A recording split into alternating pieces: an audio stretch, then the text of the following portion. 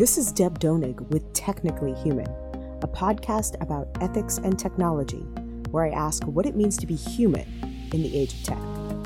Each week, I interview industry leaders, thinkers, writers, and technologists, and I ask them about how they understand the relationship between humans and the technologies we create. We discuss how we can build a better vision for technology, one that represents the best of our human values. I am thrilled today to be sitting down with Dr. Anthony Hatch. Dr. Anthony Hatch is a sociologist and associate professor and chair of the Science and Society program at Wesleyan University, where he is also affiliated faculty in the Department of African American Studies, the College of the Environment, and the Department of Sociology. He is the author of Silent Cells, The Secret Drugging of Captive America, published by Minnesota University Press in 2019, and Blood Sugar, Racial Pharmacology and Food Justice in Black America, published by Minnesota University Press in 2016. He recently appeared in the PBS documentary Blood Sugar Rising, and he lectures widely on health systems, medical technology, and social inequalities. Dr. Hatch received the 2022 Robin W. Williams Distinguished Lectureship Award from the Eastern Sociological Society. In spring 2021, he started Black Box Labs, an undergraduate research and training laboratory that offers students training in qualitative research methods aligned with science and technology studies, and the opportunity to collaborate with faculty on social research. At Wesleyan, Dr. Hatch also serves as the faculty coordinator for the Sustainability and Environmental Justice Pedagogical Initiative and Course Cluster, and he is involved with the Center for Prison Education and Creative Campus Initiative. He is the faculty advisor for the student-run Espresso Cafe and proudly serves on the executive board of the administrators and faculty of Color Alliance. Hi, Tony. Good day. So, Tony, you and I connected through a talk that you recently gave at Cal Poly titled Silent Cells, The Secret Drugging of Captive America. The book is described as, and I'm quoting here from the description, a critical investigation into the use of psychotropic drugs to pacify and control inmates and other captives in the vast U.S. prison, military, and welfare systems. I wonder if you could tell us a little bit about that project. Sure. The Silent Cells project got started in 2009, and I was a brand new assistant professor and met a person who worked in the Georgia Department of Corrections as a psychiatrist. She was the lead psychiatrist, and she said something that sparked my curiosity about what was going on in prisons.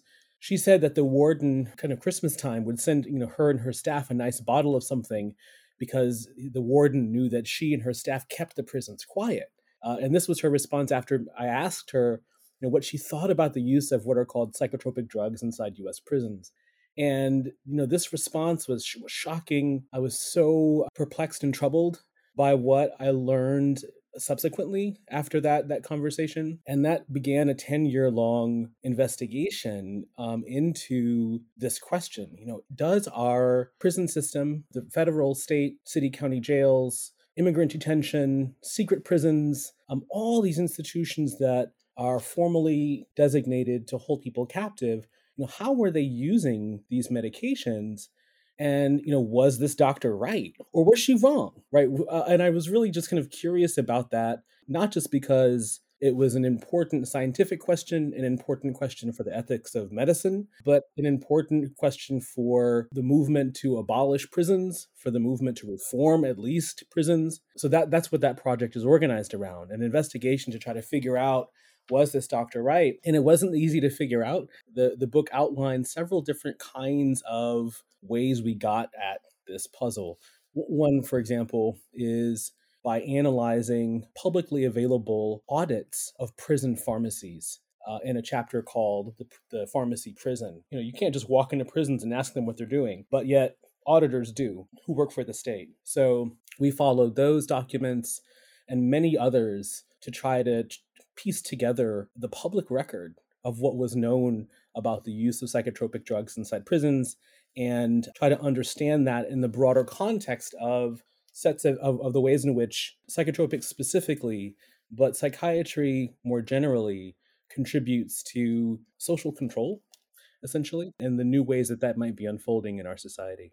It's so interesting. I remember reading that description of your encounter with the lead psychiatrist in that book and thinking to myself, aha, I know what's going on here. There's a previous book that you were thinking about, and here's the kind of thread that you're pulling out from that book.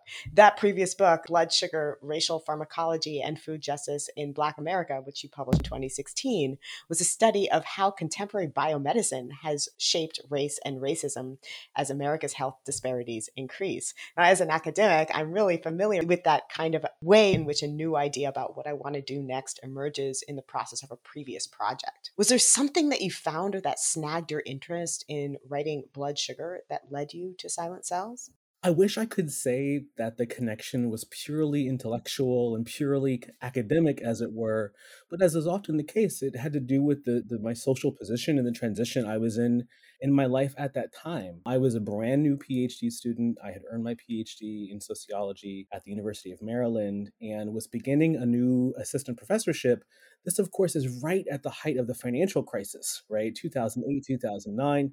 I felt very fortunate to have a tenure track job and was very much concerned with trying to make sure that I wasn't making missteps as a young Black scholar, doing work that I thought was critical and aimed to take on institutions and take on injustices. I felt like I had to make the right moves. And so I took on a fellowship that ended up leading to Silent Cells that it didn't on its face seem like it was going to be a great fit for me. I took a chance. And it took a while to kind of sort out developing the work that led to Blood Sugar, my dissertation, and also beginning the work that would slowly but eventually lead to Silent Cells. So that was kind of my personal and professional transition I was in at that time. I was interested in finding some connection, and the connection was prescription drugs. I thought maybe I'll just follow these objects in the prison, right? I had come across research in the context of my work on metabolic syndrome, which we can come back to, that had found connections between HIV and metabolic syndrome, and there were all sorts of interesting connections that I wanted to explore coming out of my work on metabolic syndrome and scientific racism. But I couldn't quite see a connection to that work. I didn't want to necessarily pick up another piece to that project in prisons.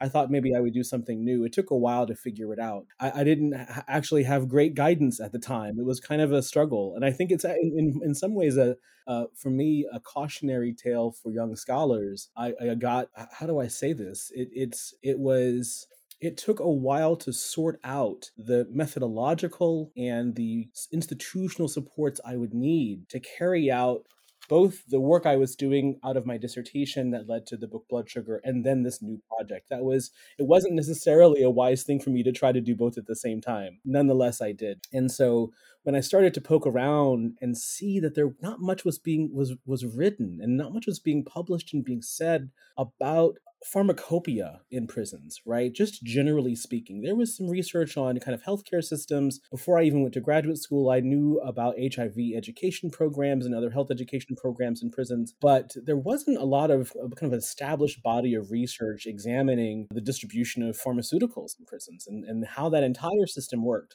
And so I saw this as an opening for me to think about how this particular health system is organized, at least in some small part. It's obviously a massive system. And so I had to figure out a way to break that off in a way that I could kind of hold as a single scholar with not a lot of institutional resources and support. One of the things I really like about your work and I really appreciate about your work is that it's clearly grounded in questions of the scientific method, questions of scientific practices. I think it really expands our idea of what science and technology is. And one of the things that I like to do on this series is to expand our definition of technology. Your work, I think, is right in that kind of intersection of thinking about what technology comprehensively and capaciously means. I think a lot of folks, by the way, hear that word technology and immediately connect it to the digital, to Google, to maybe questions about AI and bias. Is food justice or the use of psychotropic drugs in prison an issue that we should consider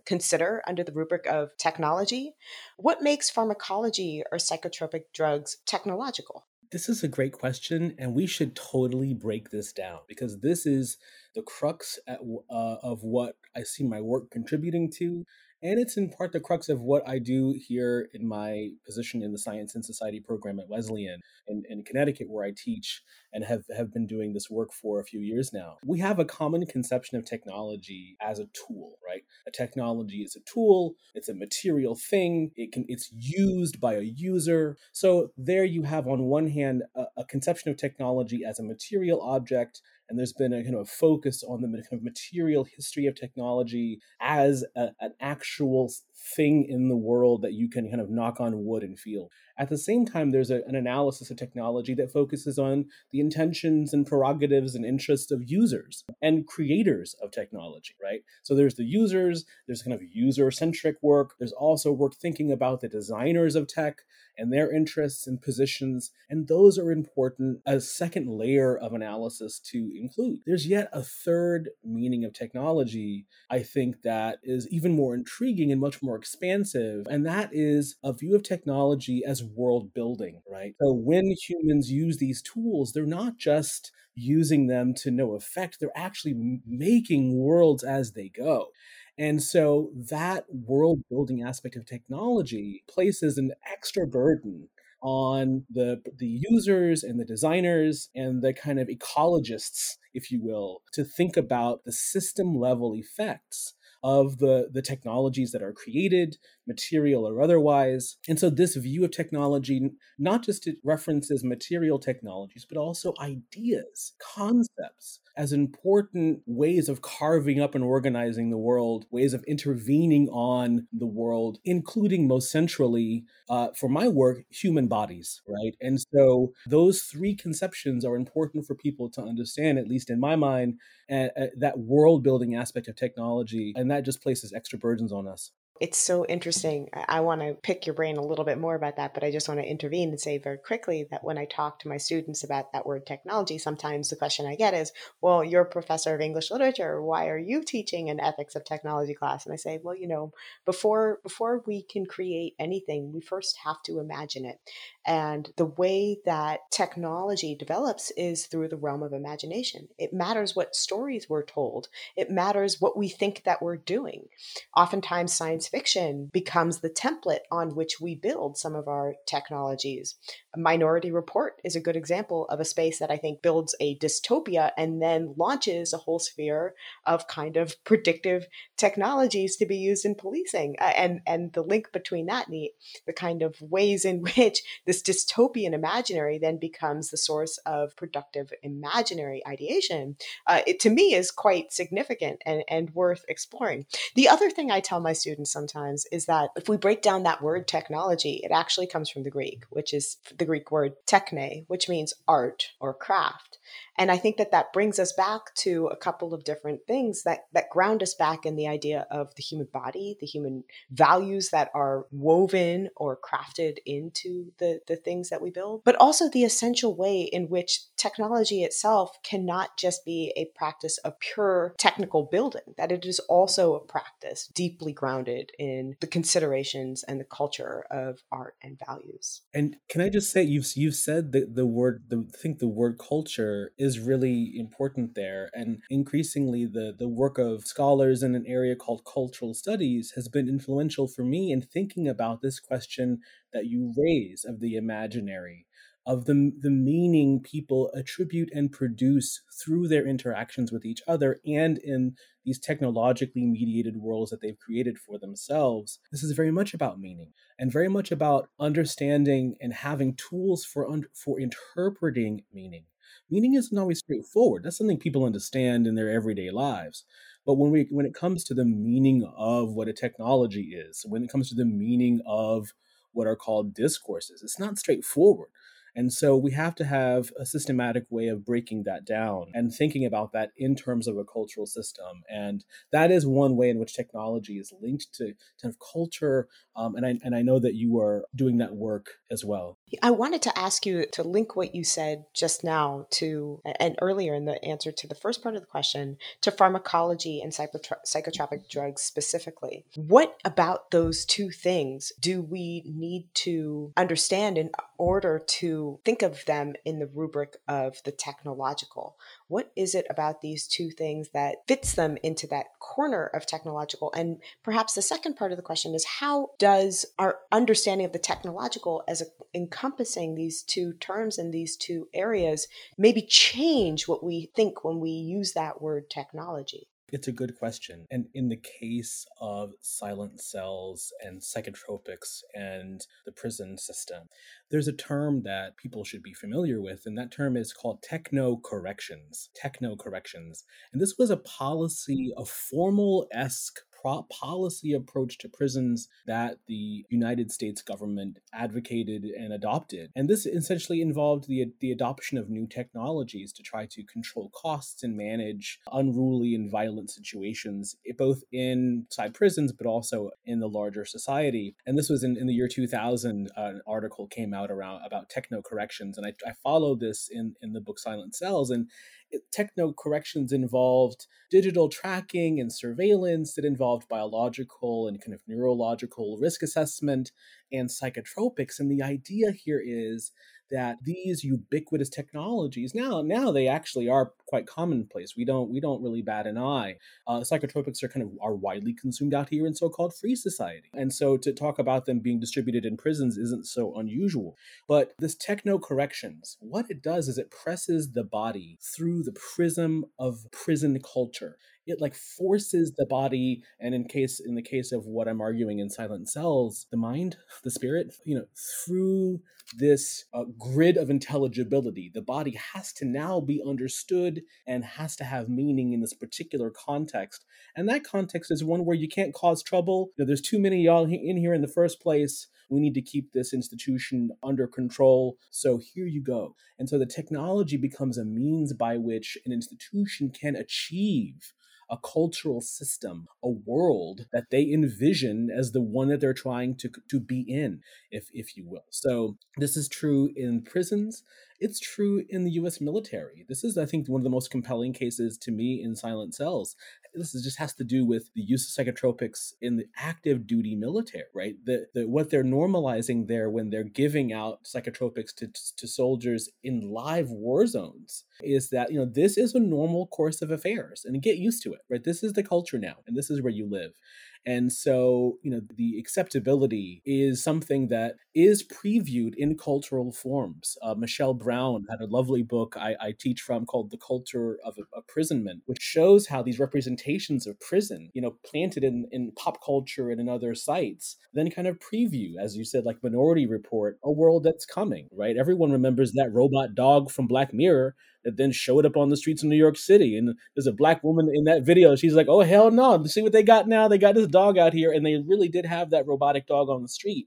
And so we recognized it. They had already previewed it. And I think that's really important piece. Absolutely. This kind of concept of pre-programming the present. What you were just saying leads right into my next question, which is about how psychotropic drugs are only one of several technologies deployed in prisons. Because as you mentioned, and I'm thinking surveillance technologies of captivity, and of course, modern decisions about how to deploy capital punishment. I believe that there's a case up right now I think it's Utah, although I'm not sure. I maybe should correct that on the record. That's asking prisoners to choose between capital punishment and death by execution, firing squad, or by lethal injection. So this is, I think, a much broader question than psychotropic drugs in terms of the use of these technologies and the ethics of these technologies in prisons circumambiently. Is psychotropic drugging something specific and unique in terms of the technologies deployed in prison, or is it part of a broader system of using technology as a means to control targeted captive populations in prisons? This was part of what emerged over years of trying to track and trace what was happening in prison. Along with several students of mine at Georgia State University, doctoral students, graduate students, we began to I know that we were all tasked with just finding any and everything that pops up about psychotropics. We were, surveying the kind of wide landscape. And of course, one of the things we came across pretty early on was a kind of a vast body of research showing that psychotropics there's a history of misuse of psychotropics psychotropics in nursing homes and among children who were held in the foster system. I mean, the history of regulation, history of over-medication, of abusive situations, lack of a proper assessment, just, Congress had responded in several cases, and there was just this kind of continuing problem. So early on, I thought that as a rhetorical strategy and as a comparative strategy, what would it look like to position the prisoner alongside the elder in the nursing home, or alongside the ward of the state, or alongside the soldier fighting in war. If you think that these are problematic cases, then you must think that the case of the prison is also problematic. So it was in some way, it was a part of my desire to kind of link comparatively the social position of the prisoner to the position of these different kinds of persons who are in a position of disempowerment. U.S. law treats them in a very similar kind of way with respect to their rights to refuse medication, to be medicated against their will. The same sets of laws give the state, the government, the power to medicate all those different populations, including other populations that I did not know about early on. And those were convicted sex offenders, the use of high-dose SSRIs as sexual calmatives. I didn't know about those practices, right? We didn't know about the use of psychotropics in the contemporary war on terror as so-called truth serum, right? In use in enemy combatants. We certainly didn't know anything about their use in the context of immigrant detention. So these institutional contexts radically expanded for me my conception of what was meant by not just the technology, because it certainly was a technique in that sense, a way of achieving a kind of order, or at least a way of attempting to achieve a kind of order. That kind of order is never actually fully achieved. It's always messy and violent and gross when the effort is made to try to push human bodies or push any biological thing through a system that isn't designed to foster that thing's life. When you push a living thing through a system designed to kill that thing, the thing dies. And so that is part of what's so shocking, that in all those situations of social and physical and in what I call psychic death, the state is kind of using these technologies to try to produce a world. And in doing so, they're producing a massive amount of profit. And that was something that I tried to track in the book as well, because when that happens, you can almost hear the cash register chinging, right? There are contracts that are delivering those medicines. And so we shouldn't see it as only a benign and medical thing, but we have to think about that as a part of a broad strategy of containment that is designed to, what is it designed to do? I mean, that's what I hope the book, my work to raise the question for people of, what actually is going on? We don't see all of what's happening, but what we see is worrisome. And if you're worried about our elder in the nursing home who's being medicated with antidepressants and with antipsychotics, we should also be worried about the soldier, these other figures. And this is a uniquely American problem, I think. You just said something I think quite remarkable there, which is, there was a moment where you said, which is designed to, and then you paused and you said, well, what is it designed to do? This is such a wonderful moment to pause at, because I think that in general, one of the kind of undergirding mythologies to technology is that it's designed to make our lives better, make our lives easier, designed to build a more utopian human form of living. And, the question when we introduce these kinds of jobs, I think comes up into what kind of society do we think we're building? How do we think that this makes society better?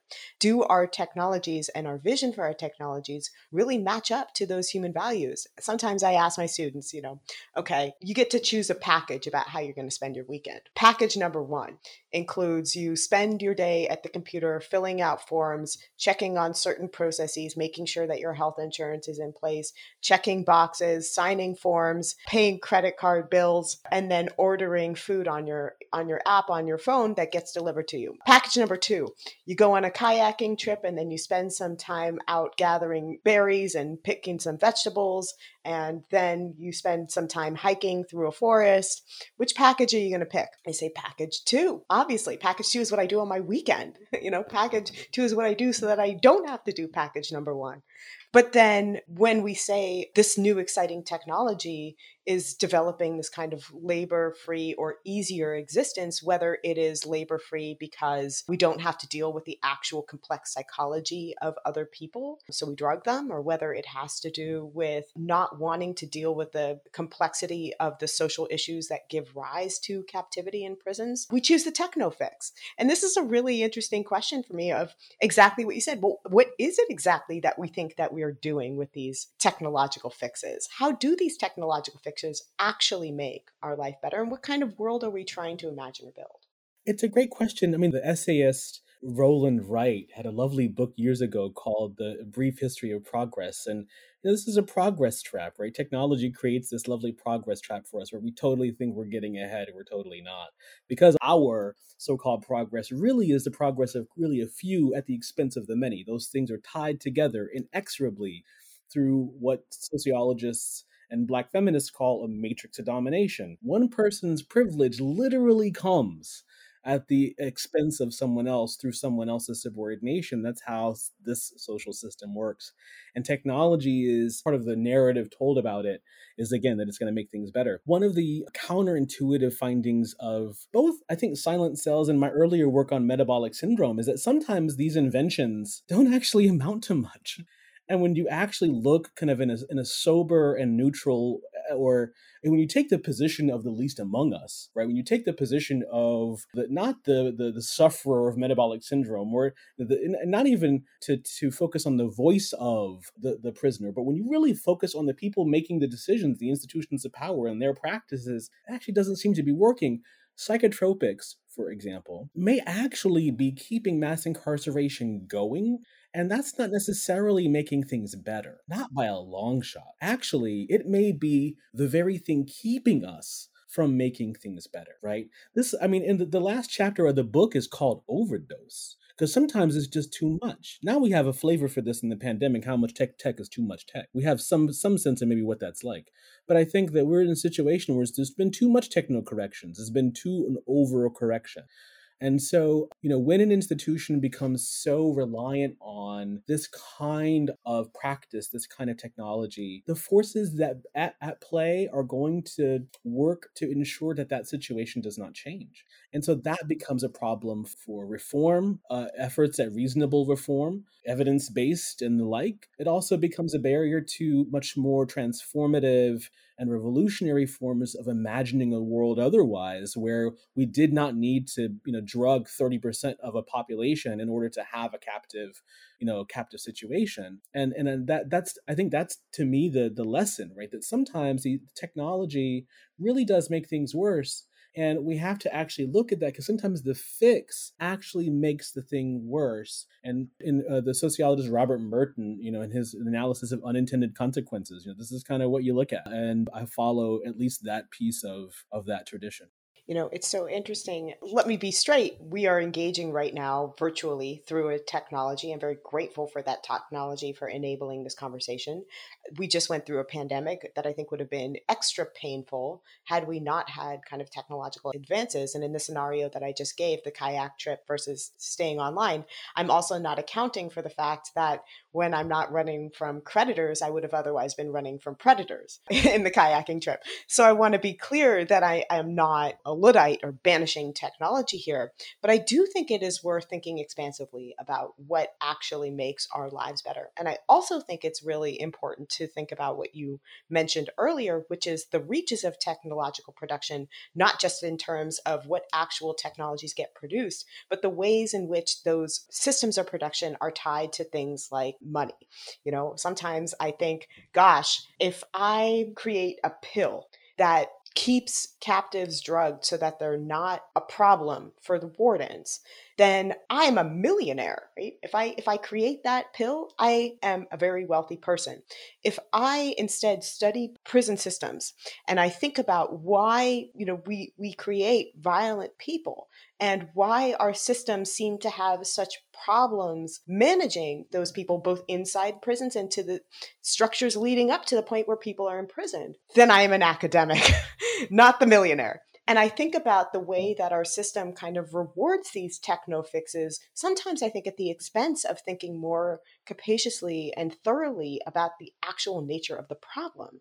This is a question that I think a lot about in terms of what we do as non-technical scholars thinking about technology. And I kind of wonder about that engagement as well.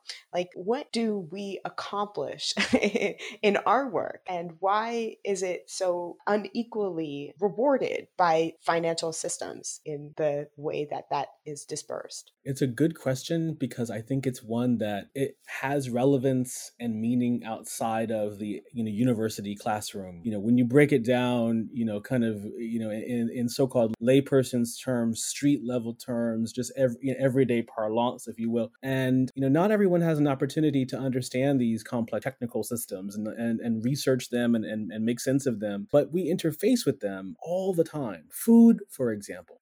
In my work, I've been arguing that food is a kind of, material technology, that transforms the body. And so food is certainly a designed thing in our moment. Now, do you need to have an advanced and technological understanding of what food is to know that, it changes and impacts your body? No. But you probably need to understand what that food is and understand that it's not what, the food of our 2 or 3 generations ago. So in my teaching, I, often, about half the students I teach are students who are science majors. About half of them are not. When I give lectures, sometimes I'm lecturing to a group of physicians or, a group of community workers or people who are doing allied health work.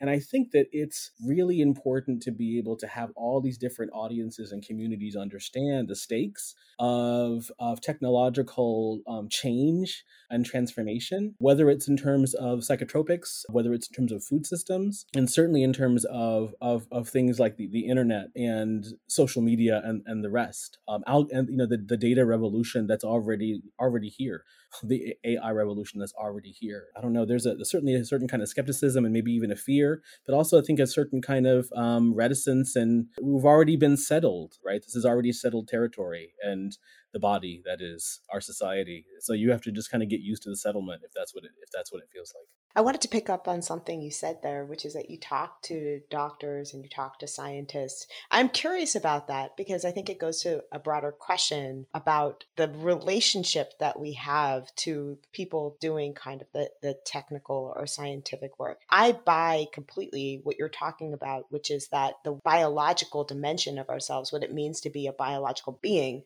to live in a human body, is also mediated always through technologies and cultural systems. I buy it. I buy the premise. I'm sold on your work. But I'm also a humanities scholar. What response do you get from folks in medicine or biology or the scientists or the doctors that you talk to or folks in STEM fields? How do they receive your work? Medical doctors are a great group. I had the opportunity to speak to a group yesterday at Emory University School of Medicine. And doctors are pragmatic, and doctors are for the most part, pretty smart. But doctors haven't been trained in the structural foundations of health inequality. Doctors haven't had training in medical humanities where they've understood and listened to the voices of the sufferer, or they've understood the doctor-writer, and they've understood the narrative form and meaning. Right? They have to take one class in English for pre-med. Now they just upped it to two English classes for pre-med. So, they have to take a whole body of science courses in order to understand that work. And they don't have this training. And my conversations with them have actually always been quite generative. I think they're often hungry for this work that contextualizes what they do in a way that they encounter every day in some ways. So my work in the book Blood Sugar on metabolic syndrome is a good example of this. Metabolic syndrome is this medical idea that encompasses the major risk factors for heart disease and stroke, right? So a person is said to have metabolic syndrome if they have high blood sugar, if they are hypertensive, if they have high cholesterol, and if they're overweight or obese. And usually there's other markers of inflammation, or a C-reactive protein, for example, is often considered. But these are the major risk factors. And so metabolic syndrome is basically you having 3 out of those, any 5, and you're really at high risk. So, doctors and researchers, epidemiologists created this idea to try to understand who was really at the highest risk. But in clinical practice, practice, it wasn't useful because everybody had comorbidities, right? Everybody had different comorbidities.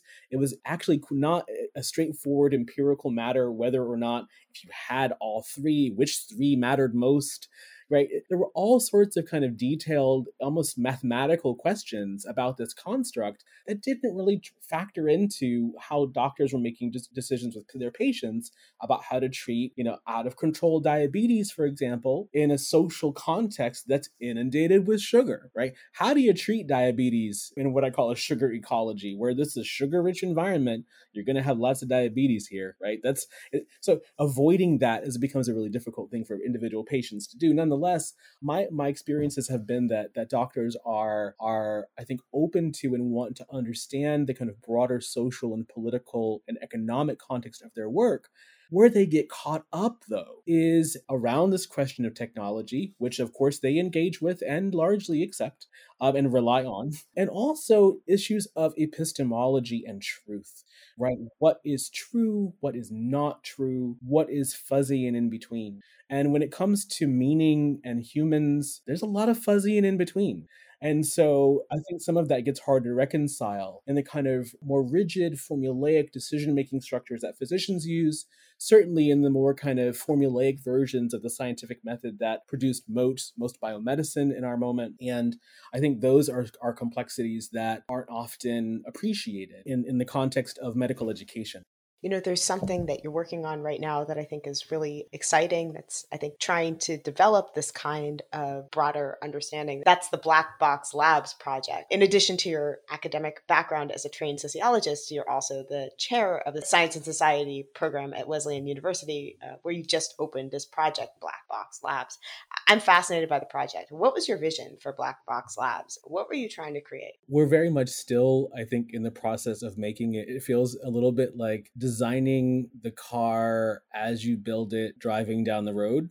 With the pandemic chasing you, right? So the pandemic obviously has impacted my life as a professor and teacher and researcher. I had intentions of doing one project that I needed to pause when the pandemic hit. So I was in conversation with a good colleague of mine, Clifton Watson, who is the director of the Jewett Center for Community Partnerships here at Wesleyan, which is the home for the Center for Prison Education, another institution I've been involved with for several years now, teaching Wesleyan courses in Connecticut men and women's prisons, and we now offer a bachelor's degree to these students. I was thinking about a way to build capacity, a way to amplify message, a way to expand, the number of trained folks at the table in our community here at Wesleyan and locally here in central Connecticut. So I was just thinking about working collectively with students. Students at Wesleyan are exceptionally bright and engaged and energized and creative. And so I have worked with them in the past and have written with them and researched with them.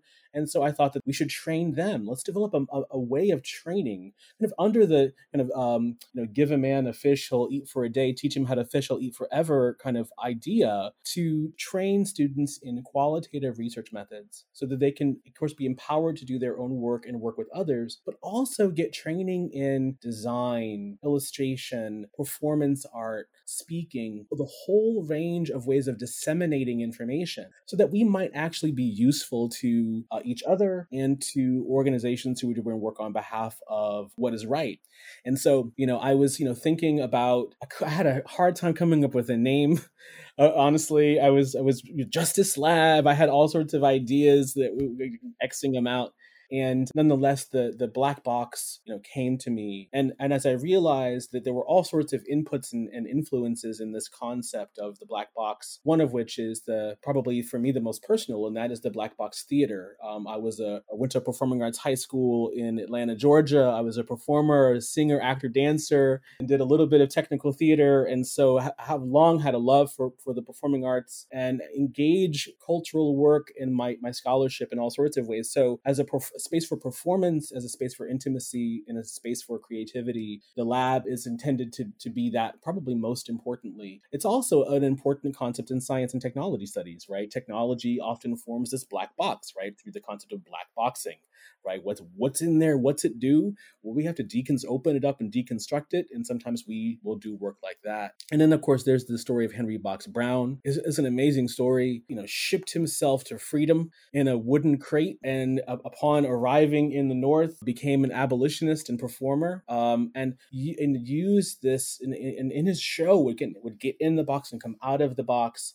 And it was this important performative work tied to justice, in this case, to abolition, and to specifically to Black people, that I found just so compelling. And so those three meanings kind of percolate in what we're going to do. We have a lot of work to do, but the students in the lab have been working really hard at building our website. We've built a project called Visualizing Corporate Ecologies. The whole title is Visualizing Corporate Ecologies in the Carceral State. And in this project, we're trying to think about how food and pharmaceutical systems come together in the prison, and whether there's overlap, and how we can kind of understand that connection. And students are also assisting me with a project called The Data Will Not Save Us, Afro-Pessimism in the COVID-19 Archives, which is, of course, about the pandemic. I want to pick your brain about that in a second, but before we get into COVID-19, I just have a few more questions about this Black Box project, which first question has to do really with my excitement at seeing a space on campus that's really, as I see it, bringing students together to think thoughtfully and across disciplines and across methodologies about science and about technology. And I'm curious, I know it's a new project, so you may not have this feedback yet. But one of the things that I'm interested in developing a space for ethical technology is training students, particularly students who don't have technical backgrounds, to go into course trajectories that are going to put them in the space of ideation and production, where they can bring the kind of teaching and the kind of thinking that we do outside of the tech disciplines that I think is really critical to the processes of ideation and creation and understanding and the complexity of social systems that we've talked about into that arena. Do you have a vision or a sense of what you're training students to do, or what the equipment that you're giving them in this lab will enable them to do once they graduate and leave? Do you have a hope for what kind of change you're making through this kind of educational equipment? I know what we aspire to do, what I hope to do with my colleague Mitali Thakur, who is joining me in building this lab. And our position in the Science and Society program kind of uniquely positions us to tackle these questions in a certain kind of way.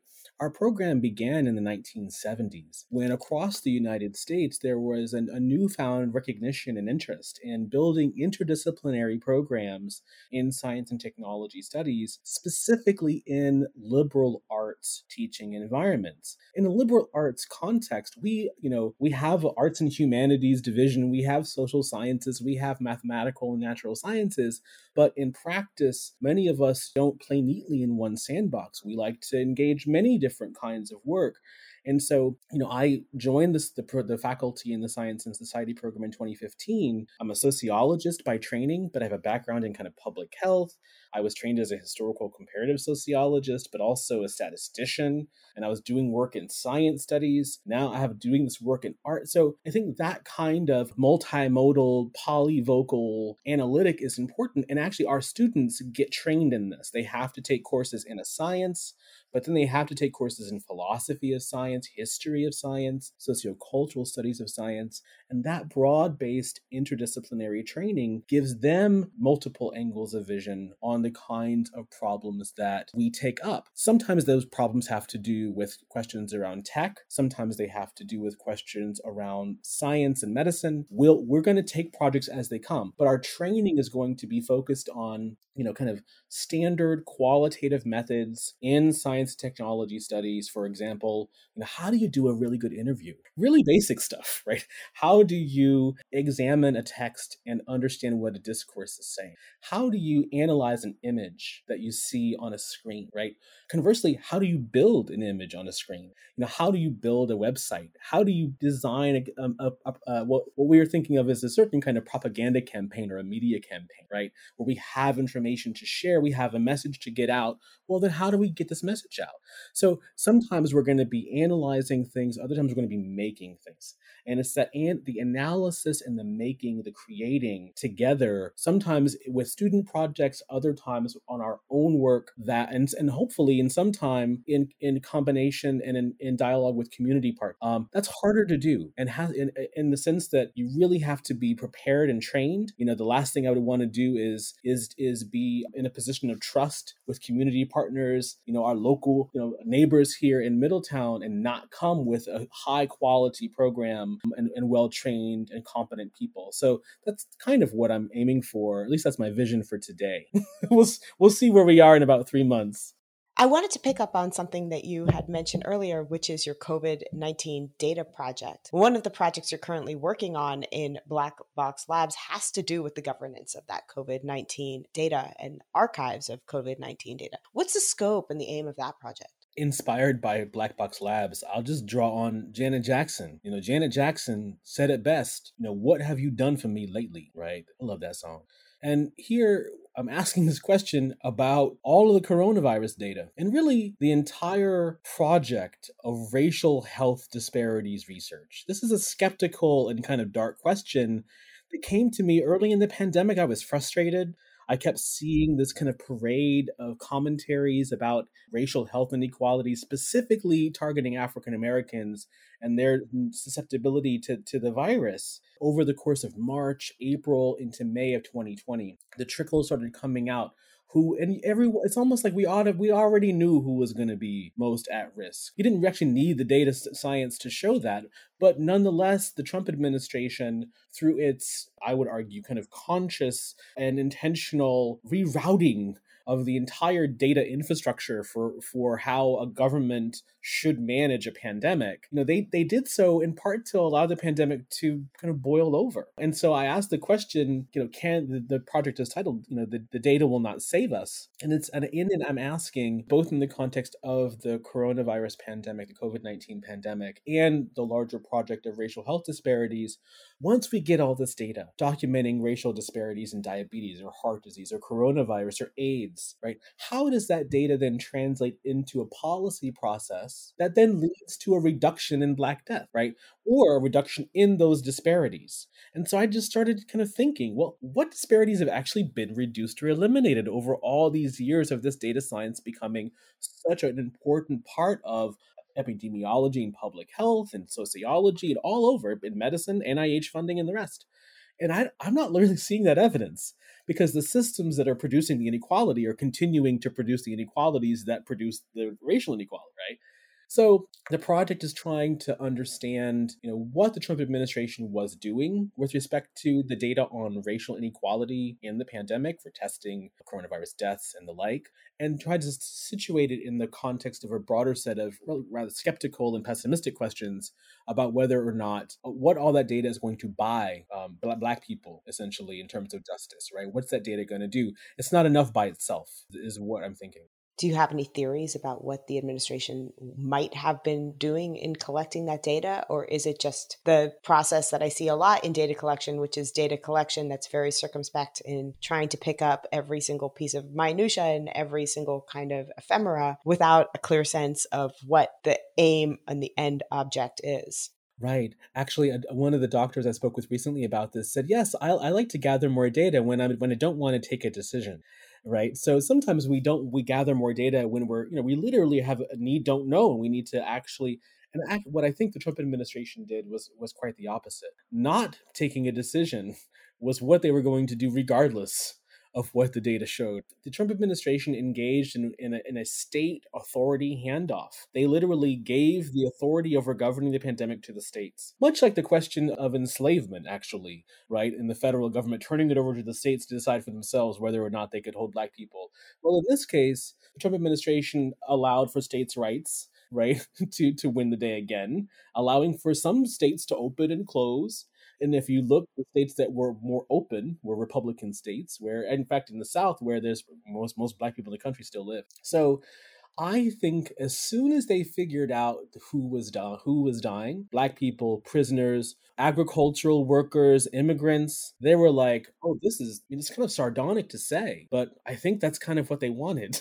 I'm trying to assuage my cynicism by actually looking at the record and situating this case, which seems extraordinary, in the context of other cases, the broader body of health disparities research. I think that this what's happening here is not just, it's a form of structural gaslighting, essentially, right? Where we engage ourselves in data and we do all the data science. And while we're doing the data science, the inequalities are still doing their work behind us while we're kind of waiting for the data to get in. And so the theoretical ideas I'm bringing to bear on this case come from Afro-pessimism, which is a loose body of ideas and critical race theory, broadly defined, that tries to understand the meaning of Blackness in the context of the afterlife of slavery, right? In the context of Afro-pessimism, it totally makes sense that the government would do this. That's what they've been doing all along, right? It's not a surprise, right? One wouldn't be surprised when the government kills Black people. One would actually think that this actually is a situation that cannot be reformed. And so, what is the status of the Black body in this society? I mean, one only need to look at the case of Mr. Floyd to understand that, Black life isn't even a thing to be negated. And so that logic of negation, the logic of a Black body being a body that cannot be protected, it cannot be saved, it's already, in a certain sense, already dead, is an idea that we have to challenge. We have to challenge it in the pandemic. We have to challenge it in the context of diabetes, for sure. As if diabetes is going to take some Black lives in the next 40, 50 years. It's going to be tragic. So those are the ideas that I think are neat, those critical ideas, which some of which have emerged in the humanities, right? People like Saidiya Hartman, scholars like Frank Wilderson, right? These aren't social scientists in any sense. These are English professors. They're poets, people understanding language and meaning and trying to understand how these ideas relate to our social order. They have relevance for how we study medicine. They have relevance for how we study technology, and certainly how we study health and health inequality. Yeah. I mean, I think about data here in terms of not only data as collecting information about the past, but data as prediction, and the way that data gathers information about the past, presumably so as to pre-program the present and to predict the future and to create kind of that feedback loop between those things. This is a concept, and I want to give credit, in Afrofuturism, and in particular by a thinker, I believe a sociologist named Kodwo Eshun, who talks about the kind of feedback loop that happens between data collection and prediction here. And that's something that I'm really interested in. How should we think about the collection of health data specifically? Are you concerned about this kind of collection and the way that it kind of pre-programs the present and predicts the future and creates those feedback loops? I think this is a really good question. And it's forced me to think through how, in all of my work, this issue of the data actually is quite central, right? The information and how scientists and other people collecting and interpreting the data make use of it. Much of my work has been influenced methodologically by the French thinker Michel Foucault, whose ideas about genealogy were really important for me. And without going into a class lecture on this, genealogy wants to know how a knowledge that is ostensibly true is inserted into power relationships. What happens when a knowledge that they claim is true is inserted? That claim to truth is based upon data. In the context of metabolic syndrome, there were decades of population-based studies looking at establishing the entire body of risk factors, right, for metabolic disease. Those data were used to produce risk statistics that we're trying to do, just like you say, predict who's going to get sick, who's not going to get sick. And that risk, that discourse of risk, was used to organize state policy, was used to organize scientific research, was used to organize corporate marketing strategies around the management of metabolic syndrome in the context of silent cells. One of the puzzles was that the government isn't collecting the data that they need to understand how they're actually using the psychotropics that they are buying. And that seemed to me to be a problem, because if you're not collecting that data, how do you know that what you're doing isn't right?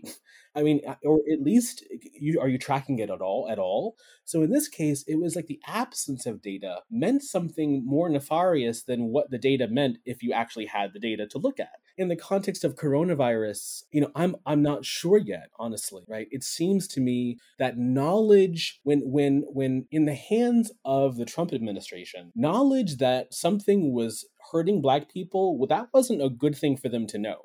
Like that they were actively hurting Black people themselves. Like that wasn't, so it just seemed to me that knowledge could be weaponized when wielded by a certain kind of state power. And so we have to be, I think, attentive to all those different uses of data, right? And when the information, when analyzed and produced and as a fact or not, is inserted into how the society is organized, we have to track that. It's not just looking at the policy implications of science. It's literally thinking about how the formation of truth is linked to a particular way of governing.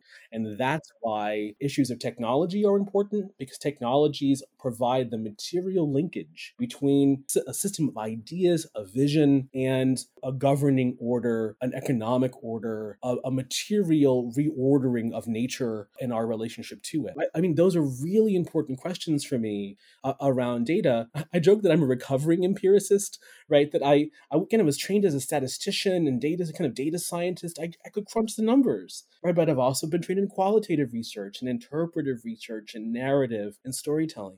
And so all those different kinds of data have to be considered as well, not just, fixated on what institutions of power know and don't know, but also broadening it out to what people know, right? What they know in their lives, in their own bodies, that's valid as well. And when we look at that and produce from that new innovative forms of social relation can emerge. Yeah, I've heard it said this way: how we count and what we count tells us what counts to us. And that, I think, is a really concise way of thinking about it and putting it. And of course, as a narrative scholar, I think that stories ought to count, sometimes can tell us things that the numbers cannot. I wanted to ask a question now about who does the counting and how that might matter, because I go back and forth in my concern about the collection of health data between being concerned that the government possesses my data, and given our last administration, concerned that I ought not to trust that government to handle that data equitably and responsibly and in my best interest, and then being more concerned about private corporations collecting and using my data. If you remember, especially in the earlier moments of the pandemic, there was a lot of conversation about contact tracing, companies and government agencies developing surveillance technologies to track COVID exposure through your phone or your wearable or your smart device or whatever kind of thing that you possess that's sending information about your behavior to another entity. Of course, especially in the throes of a health crisis, there's a clear benefit to public health in doing that. But even as I saw that clear benefit, I couldn't help but think of one entity, any entity that I would actually trust to track me. Corporations can monetize my data and manipulate my behavior in that kind of feedback loop with their possession of my data. And meanwhile, I don't even want to think about what the previous administration in office at the time that the pandemic began would have potentially done with the tracking systems installed on our phones, presumably, but with no assurance that it would exclusively track our movements for public health purposes. What do you think? Should I be more concerned that Facebook is tracking me or that the state is tracking me? Oh, I'm worried. I'm in some sense worried about both. But in some sense, the government tracking us and producing knowledge about us goes back to the very origins of the modern nation state, right? The census is the first thing that a nation state must do, is it must establish a knowledge about its population. And so the whole set of knowledges emerge around producing knowledge about a population that comes in with inside of science, that it really isn't about companies getting information about you at all. This is about a mode of government and a mode of governance that if we didn't have it, we wouldn't actually be governed very well. We wouldn't be able to have a society in which it's possible to make claims about inequity, for example. Take, for example, France. In France, they don't measure race. So they don't measure the race of, we're all French, right? They stopped measuring race. So what do you do if you're an African migrant, right? Well, we're all French, yet there's extraordinary inequalities that are allowed to perpetuate themselves when no one is tracking that issue. So you do have to engage in some institutional kind of looking at a population. But now I think the cat is out of the bag, right? There's such an extraordinary proliferation of knowledges and data about us and our purchases. If you have a debit card, all your purchases, all the stuff you've looked at, you can't actually, it would be very difficult to have a security culture environment as a kind of normative citizen that actually shielded you and the information about you from all of the dragnet, right, of systems. The entire internet, the entirety of hyperspace is a militarized and closed environment. So everything that happens in it in some sense is known and knowable. And so I think that we should be worried about both if we're interested in having anything approximating a democratic society.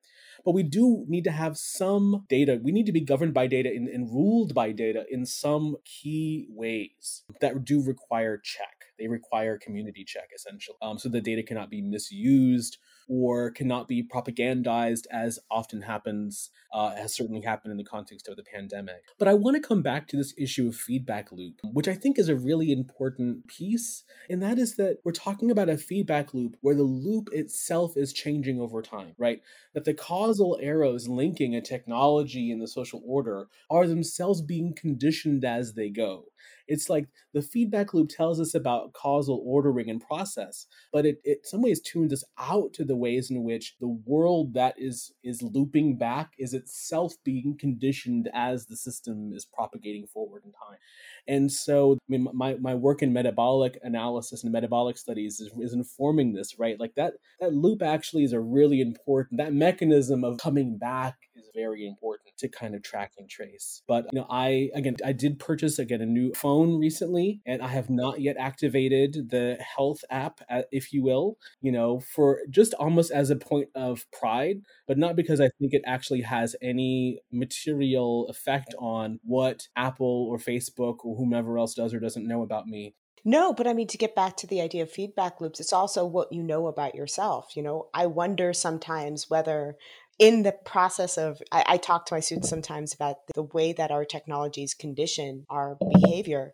I talk to them about the Fitbit, which you wear around your wrist. It gives you information about how many steps you take, and then you adjust your behavior. Maybe you change the way you activate yourself in order to change the data. And then the data, then in that feedback loop that comes from your altered behavior, then changes your behavior again, and it's a really interesting way in which I think we tend to separate out technology from the body.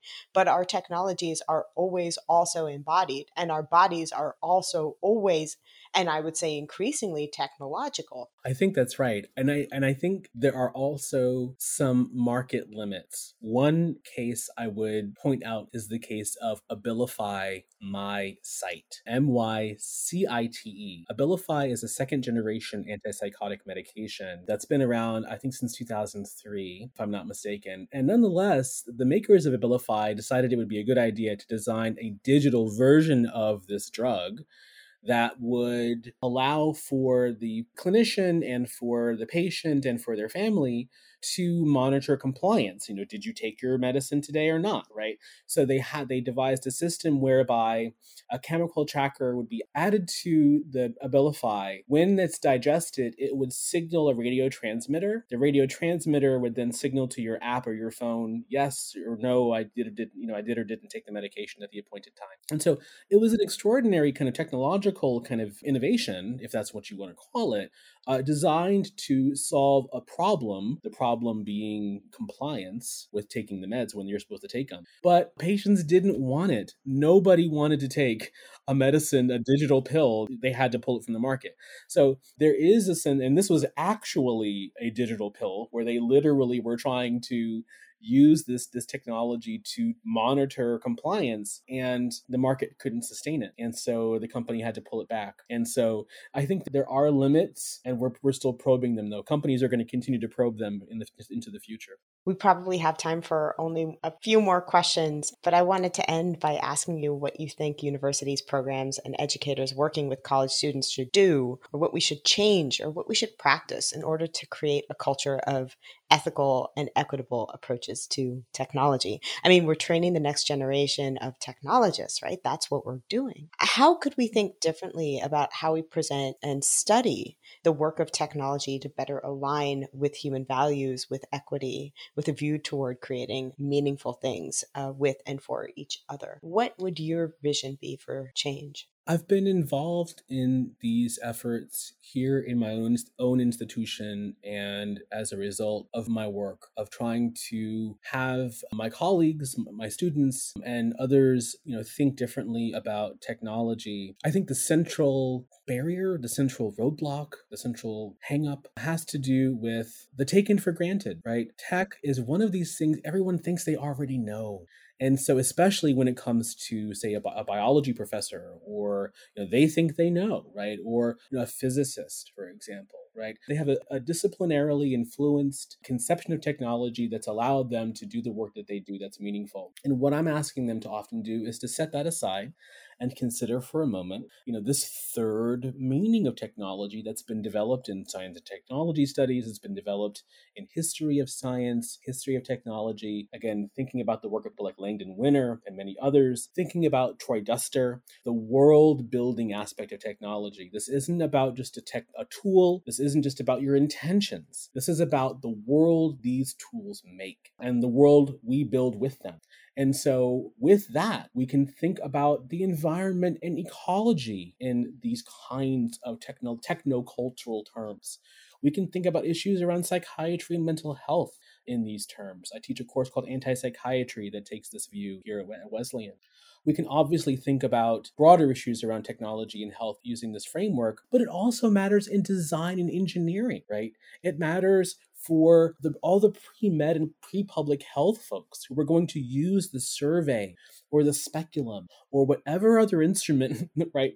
Whatever the tool is they're going to use, they need to appreciate its historical, political, philosophical, and social context, both its origins, right? The social world made that thing, and it is making a world at the same time. And it's both of those processes that have to be understood in order for us to be able to start averting, or at least talking about in conversation, some of these traps that technology, that we kind of fall in when we think that technology is going to save us and it doesn't, or when we think that fix is coming and it just doesn't come in the same way we expect it.